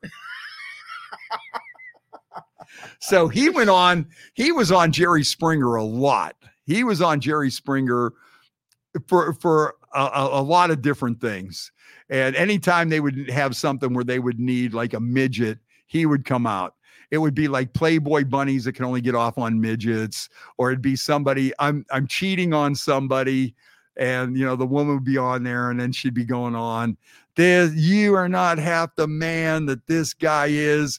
You know what? You wouldn't be losing me if you could please me like him, if you would treat me as good as him, if you could do the things that he does, then we'd still be together. All of a sudden, here comes Chucky the Midget out, and then all hell breaks loose. Yep. Another one they had was the Midget Clan. Now, not only did the Midget Clan not like black people, they didn't like tall people. And, they had this whole thing, they had like, the midget clan meeting and stuff. I swear they filmed it out by the old radio station on Webb Road. I swear they did. And so then at the end, the Imperial Wizard of the midget clan turns his back on the whole group, and he marries a full-size black woman. And then all hell just breaks out. So anytime there was a need for a midget on Jerry Springer, Chucky would be there. So then, let me get back to the one in Alliance. So, Granny getting her Jerry beads and stuff. Well, it turned out that guy went goofy, and he was involved in like this police chase and a manhunt, and they arrested him out by the Walmart. And it was just like crazy. It was insane. And Granny called me up crying. She goes, "Oh man, I don't know what but she was kind of like, well, he was going off the rails anyways. And it was like almost expected. But so that was the end of that. Now, do you think you were turned down for Jerry because you're too normal? Wait, I will get to that. Okay, I got to get to the whole story of me knocking on the door. I see our buddy Wild Bill's talking about the time that Hubcap and the midget were in a grocery cart on 422. We were trying to set a world record to see how far you could push a midget in a shopping cart. And back then, he was also working with the WWE. He was Jerry the King Lawler's right-hand man. And he was like the little king, and he would wear the same outfit that Jerry Lawler wore and stuff. So Hubcap has him in his shopping cart dressed up in his King WWE outfit. But every once in a while, he would jump out of the shopping cart and start beating Hubcap with a wiffle ball baseball bat. And he did that from downtown Girard all the way to the Eastwood Mall. No way. Oh, that was just so wild. So now me, in my last ditch effort to get on the Jerry Springer show, and I thought I was in for sure. Now, remember what you said about me looking too normal, because that did come into play at one point. And so anyways, I'm out at this motorcycle rally out in Newcastle. It was called, what do we call that? Thunder at the Cascades. They don't do it anymore. But this was like kind of a wild motorcycle rally with like a slip and slide and a wet t-shirt contest and anatomy contest and, women topless, just wearing tons of beads. And I mean, it was just all out, all out. I'm the host of this whole thing. So I run into this woman, Crazy T. Now, Crazy T is riding around in a golf cart, and she's selling willy beads, which are these little strands of beads that, the women are getting beads for showing, well, the women would buy these beads and throw them out to guys for exposing themselves. Okay. And I mean, she had all kinds too, like little Cleveland Browns. And so she was doing this. She was making a little bit of money on the side going out to all these things. So then it hit me. I said, you know what we need to do? I said, I'm really trying to get on Jerry Springer. And then the whole thing hit me. Okay. I said, why don't you come on the Jerry Springer show with me? And our angle will be, I'm your jealous boyfriend, and it's either me or the willy beads. You know what? If you got to quit going out to these biker things and selling these willy, because she wanted to promote the willy beads. And I thought, here's how we could do this, because then once everybody would see these things on Jerry Springer, everybody would want some, just even for the novelty, Right. So I said, listen, why don't we get on there and just say, we're a couple and I've had it. I'm done with you coming out to all these biker rallies and selling these willy beads and giving them to guys for exposing themselves in front of you and stuff. So it's either me or the willy beads. So she goes, you know what? That's a pretty good idea. So I send it into Jerry Springer, and they bite. And they are just like, oh, So then the whole process starts rolling, And I mean, it was, like, okay, could you guys be here this date? We're going to work out this, that, the other thing as it continued to roll on. Then somewhere in the mix, they wanted like Viking Jim to show up in like a teddy bear suit and something like she could only get off on they were going to incorporate like the furry suit into the whole thing and stuff. And I can't remember exactly what there was another kinky twist in there. And she said, no, you know what? I got to back out of this because I got kids and, the Willie beads, they know, but this is just getting too crazy. I don't want to be in on it. And I mean, we were like getting airline tickets ready and everything. But one of the questions that they asked me, and they were a little concerned because I had too many teeth and not enough tattoos. Really? And they did bring that up. When you asked that, did you look a little too normal? And it was like, in a way, on that part, yeah, but they were willing to overlook it if we had Viking Jim there in this teddy bear suit and they started getting it on or something like that. And then that's where they drew the line. And they've got standards, man. You know what? And that was the end of my dream of being on the Jerry Springer show. But yeah, it was when Jerry Springer was going to run for U.S. Senate, I was the first guy to interview him on 570. And I did a really good interview with him. And I'll tell you what, I thought he would have made a good candidate, because he really did seem like he had the people's best interest in mind. He didn't seem like he was like, a goofball when it came to that. I mean, the Jerry Springer politician side was really, he seemed serious and sincere, and I think he really wanted to help people.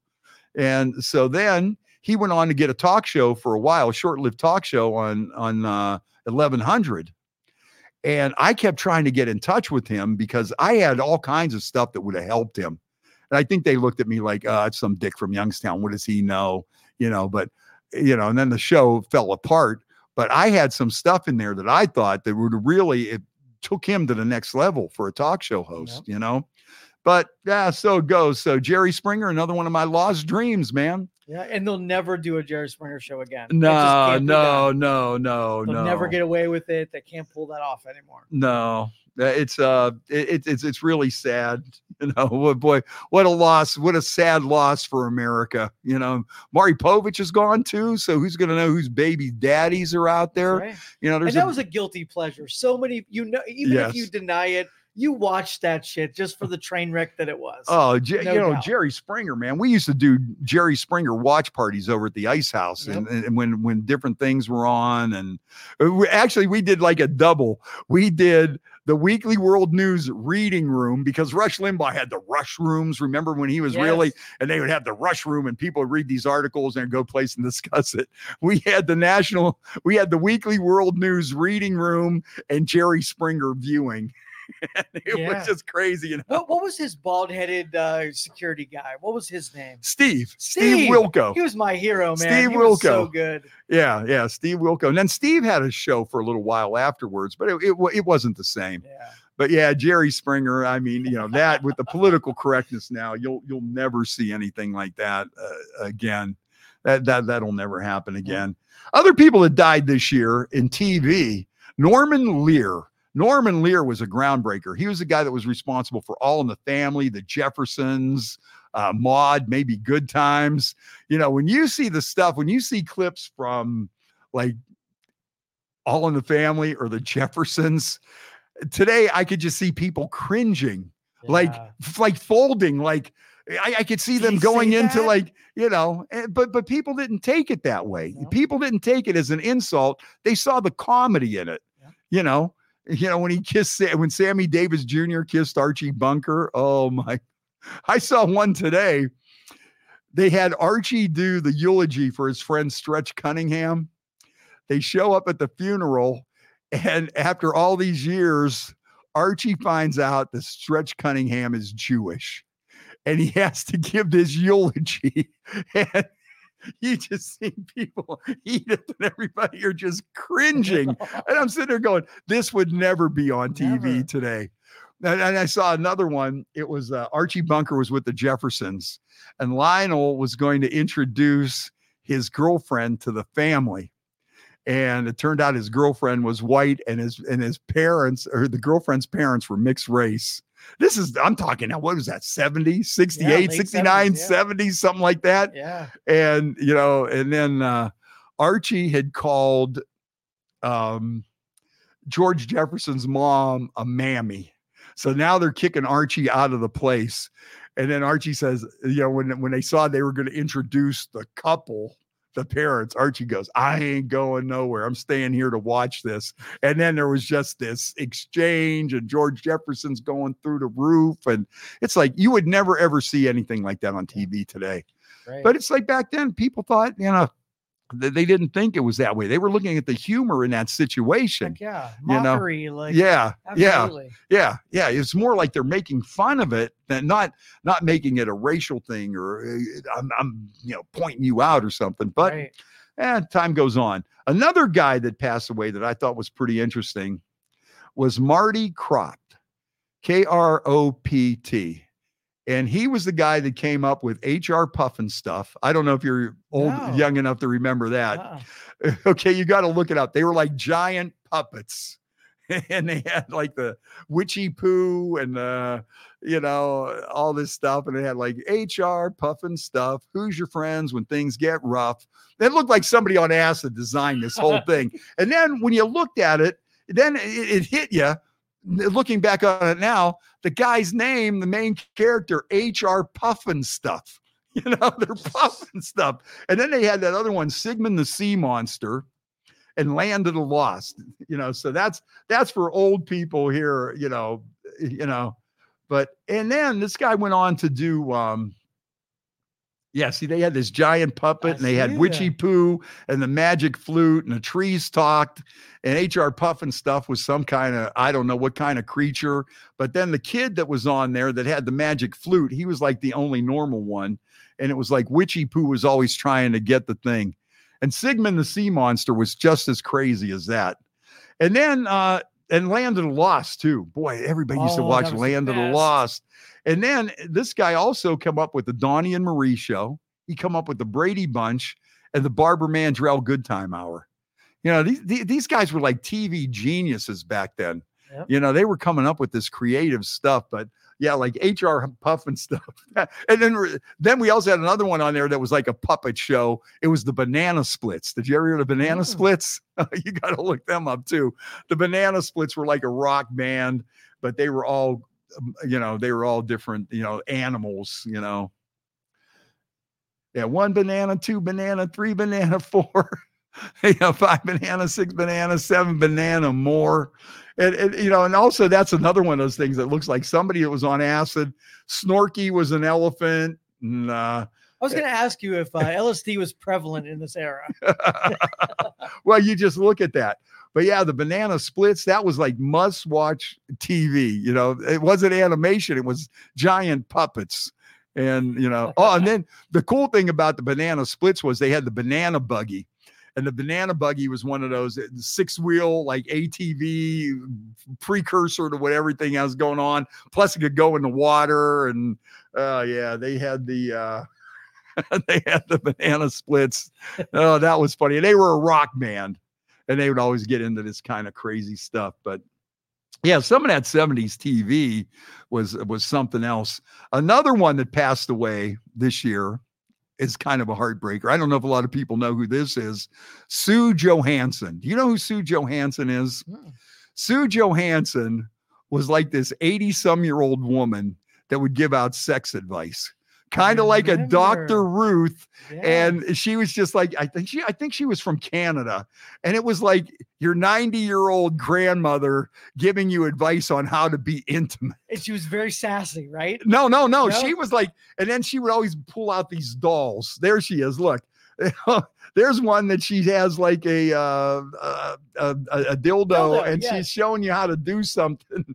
But yeah, Sue Johansson, she was like, you know who the other person is? Do you remember who the other old lady sex person was? Think of her name. I'll give you a second, and you're going to go, oh yeah. Go ahead. It was Dr. Ruth Westheimer. Remember Dr. Ruth Westheimer? And she had that German accent, and she would, but they would be very frank. And that's the same thing with like Sue Johansson. she would be on there, and then and she would have these little dolls and stuff, and she would just answer these questions like, and you're just sitting there going, oh man, without blushing. Yeah, no, and it was almost like matter of fact that the way she did this, And you might want to look up some of her old shows too. Sue Johansson, look up the Banana Bunch, look up HR Puff and stuff, look up Sigmund the Sea Monster. Everybody knows the Brady Bunch. Can you imagine how much money that guy made for coming up with the Brady Bunch alone? And Norman Lear. Can you imagine how much money that guy was worth with All in the Family and the Jeffersons and Maude and, One Day at a Time? One Day at a Time was probably his most mellow show, most mainstream, I would think. And he might have did Good Times too, because wasn't Good Times a spinoff from the Jeffersons, maybe? I'm thinking. Yeah. So, yeah, these guys, I don't know. You just don't see that out there anymore.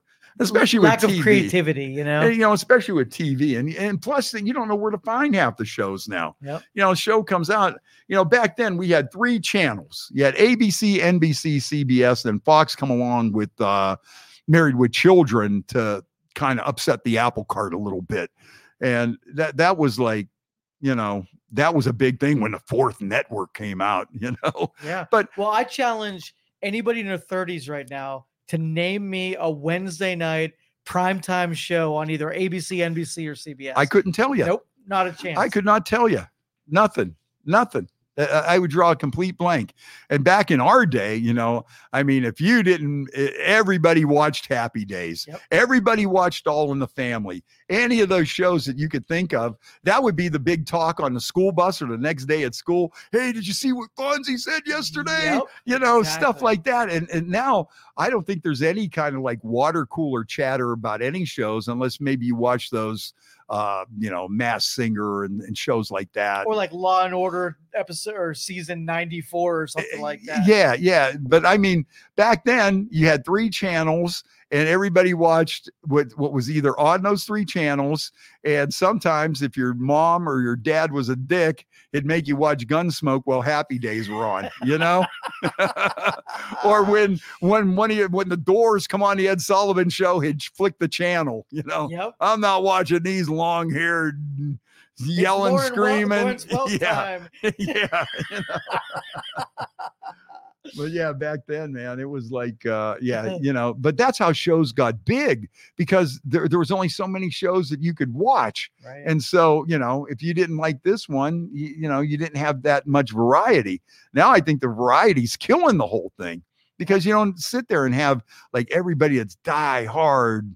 Some of the reality shows I think have that, Survivor and things like that, but there's just too much shit out there right now. You can't cut through it. It's really hard to cut through, or maybe it's just me, but yeah. Are you watching any series right now? Not right now. I watch all those reels on TV. Or on online. I just watch 30 seconds clips of shows, and I just watch them continuously. Sopranos. I told you Tulsa King. I do want to see Tulsa King with Sylvester Stallone. Yeah, that looks like a good one. Subscribe to it, man. Like I know. And then I'll tell you another one that I like that's floating around out there is that Justified. That looks like a really good one. Mm-hmm. I never really got into Yellowstone. I don't know why it hasn't clicked on me. That's a badass show. I know everybody likes it. Yeah. I still watch clips of The Sopranos. I watch, like I say, though, I think I'm going to break down and get that Paramount Plus just to watch that Tulsa King. Yeah. For Sylvester Stallone to do like a TV series, it's like, wow. I mean, I think I like Curb Your Enthusiasm too, although they're doing the last season of that one. That's one of my favorites. But once again, I'm too cheap to get HBO, so I watch like 30-second clips continuously.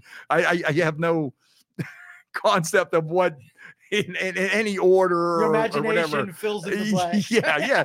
Well, you know what? Because some of the scenes are so good, they're entertaining on their own. Then you move on to the next one. But what I'm digging right now are those slap fights, like middle of the backwoods Kentucky. They make up their own names. and they go in a ring and beat the shit out of each other. I gotta watch that. They're the best. I gotta watch that. I will play one for you just to get you hooked. Oh no. Yeah. Wild Bill had mentioned Valerie Bertinelli on One Day at a Time. You know, Schneider on that show had some secret hidden cameras or something, peek holes. I think that was before hidden cameras. You know, Schneider had like peek holes drilled all around that, Mrs. Romano's apartment there, All right. This is called Slap Mountain. Okay. Now I've seen the slap fights before. Slap fights too, where these women just sit there and haul. Who's really badass in these slap fights is Russians. Did you ever see some of the Russian ones? I mean, those guys slap these guys upside the head so hard they knock them out.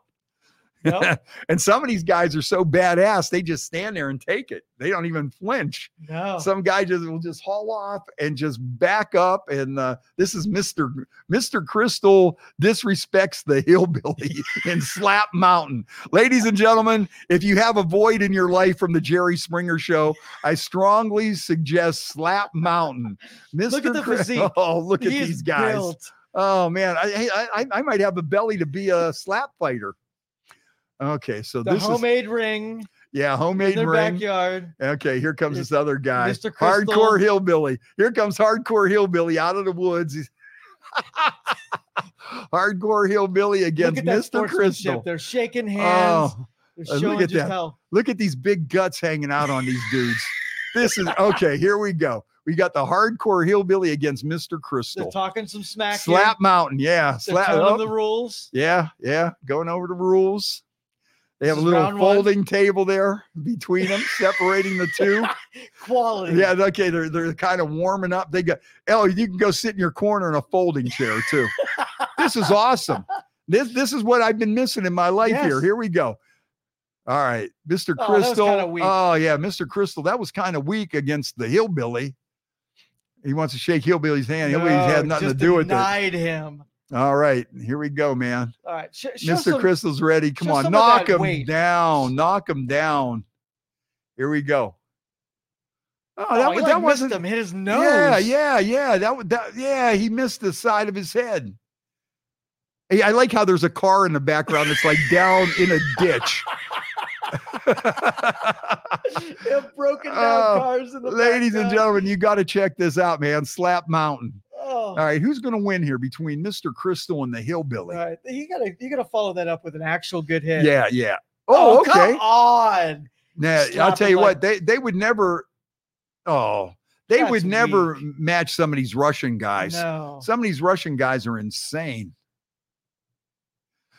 All right, that was pretty good. Yeah, that was a pretty good one. That was a good hit. Like I say, though, some of these I've seen where these guys bring that slap from the floor and just come out and just.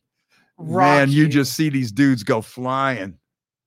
The referee is yelling something out of the ring right now. No, that's not the referee. That's one of the guys from each team are like taunting each other. It's round 3 now, and we had Slap Mountain. 3 really bad slaps and 1 decent one. Slap Mountain. Here we go. Oh, we had some weight behind that one. That wasn't bad. Yeah, but these guys, you know what though? You could tell these guys are. He kind of hit him on the jaw on the side of the neck. Ear, yeah. Yeah. I don't know what he's yelling at the crowd. Oh, you got to see the crowd too. The crowd makes the whole thing. All these piece of cars lined up around the ring. It's like it was put in someone's backyard in Appalachia, somewhere in West Virginia. Did he just miss them? Yeah, he just missed them. I don't think the hillbilly wants to win. I don't think so. Mr. Crystal's taking it so far. Like I say, I've seen the real ones where these guys just knock their blocks off, where like the guys are unconscious. Here we go. These guys are just Mr. a bunch Crystal. Yeah, these are definitely backwoods amateurs. Oh, that was nothing. Nope, that was playing around. Yeah. Oh, I'm halfway thinking this isn't real. You know what? I'm beginning to think that too. Yeah. You know what? I think these guys are a put on. Yeah. Whoa. Okay. Now that rocked him. He just got knocked down. The hillbilly just knocked down Mr. Crystal. All right. Down goes Crystal. Yeah. Yeah, that was a good one. Okay, that was real. Okay. Yeah. Look at how he stumbled. Yeah. Yes. Good thing the ropes were there. Falling backwards. Yeah. 3 steps backwards. into the ropes, and down goes Mr. Crystal. He's lucky. He's lucky he bounced back from that. Yeah. Okay, I'll have to keep that in mind. I got to add that to my repertoire, into my viewing library. Slap Mountain. Yeah, but if you kind of want that, like train wreck, dumpster fire type of thing, it'll fill that void. Yeah. Oh, very good. Yeah, TJ, I can't show any of the video. It's copyrighted stuff. Yeah, unfortunately. But we did our best to do commentary on it. Yeah. You'll just have to look it up yourself. Yeah, episode 2. Guy. If you want to line it up and watch the video. With us. Yeah, it'd be like, and then we can critique it. That's what we should say. We should have gave away. Okay, everybody watch this. All right, home. Hit play now. That was pretty good. Well, what do you think? We're going to wrap it up. Yeah, this is our last show for the year. And coming back, our next show will be on Monday, January 8th. And we're starting it off this year. We're starting 2024 off right with our buddy Basil. Yes. And, Basil is just a wild man. He's bringing his comedy show to Robbins Theater in March. They're going to be taping this for a big TV special. And I would definitely like to pack the house for our buddy Basil and make this look really respectable. So everybody have a happy new year, a Merry Christmas. And we will be back on January 8th. And, like I say, everybody have a good Christmas. And I'll tell you what, even, if you're down, some people get down this time of year for various things, hang in there, man. Better days are coming. Nothing you're going through is going to be, there's always hope for everything. So, so everybody hang in there, and let's try to have a couple of laughs and try to get in a little bit of holiday cheer, and let's all just hope for a really great 2024 for all of us. And that's what I'm hoping for. So, Joe, thank you. I'm glad we got the podcast back up and running here. And as I said, our next show is going to be on Monday, January 8th. And our special guest is the one and only Basil. So, it's going to be a crazy one. It's going to be a lot of fun. Merry Christmas. Happy New Year. Happy holidays, everybody. We'll see you January 8th. Thanks, Joe. Thank you for listening to this show on Youngstown Studio. This is original Youngstown content. Feel free to share our videos and tell your friends about us. Don't forget to subscribe to our YouTube channel and follow us on Facebook. Thank you for your support.